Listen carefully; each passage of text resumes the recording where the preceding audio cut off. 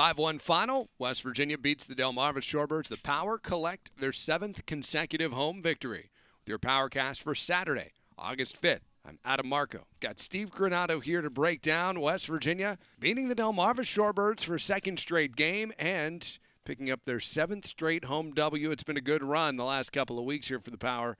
And Steve, West Virginia jumped early on the South Atlantic League's ERA leader. In the bottom of the first, after a solid top half of the inning for Odie Nunez, West Virginia wasted literally zero time. The very first pitch of Alex Wells' night left the yard. I think Adrian Valerio has a day.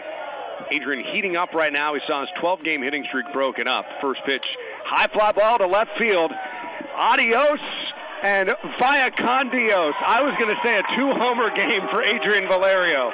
I'm sticking with it. I'm halfway there. First pitch, bottom one, and West Virginia on fire. 3 batters later, with a pair of runners on, it would be Joel Gonzalez hurting him again. 1 ball, 1 strike, runners on the corners, no one out. Pitch to Gonzalez, deep drive off the bat.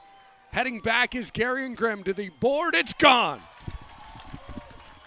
Joel Gonzalez, adios. And via con Dios, 4-0. West Virginia in front, 4 batters in.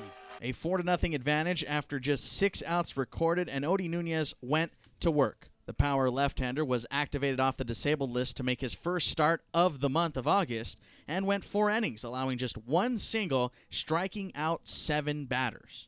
The Power would add their last run of the ballgame in the home half of the third. Albert Bauer would come across on a throwing error by Milton Ramos. 5-zip at that point, and the Power pitching staff did not disappoint. Absolutely did not. Power pitchers combined to strike out 12 batters in the game. 7 by the starter Odie Nunez in a no decision. 4 by reliever Matt Anderson over 4 shutout innings. He got the win. Dylan Proroff struck out 1. He also allowed a run in the top half of the 9th inning. The shutout was broken up, but West Virginia a winner anyway.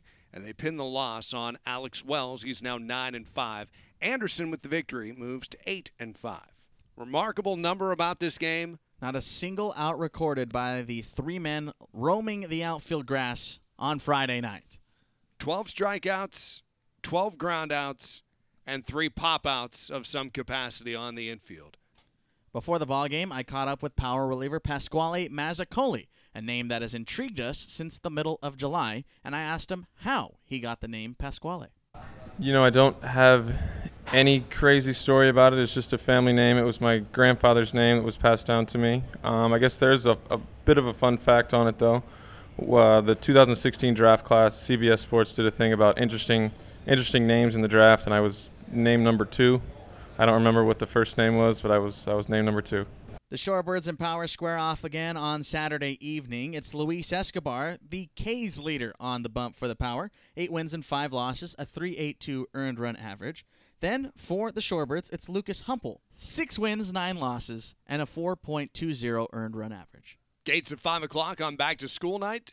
5:45 pregame show. We'll hear from Tim Williams of PiratesProspects.com and a 6:05 start time. If you can't make it to the ballpark, catch the call on the Power Baseball Network.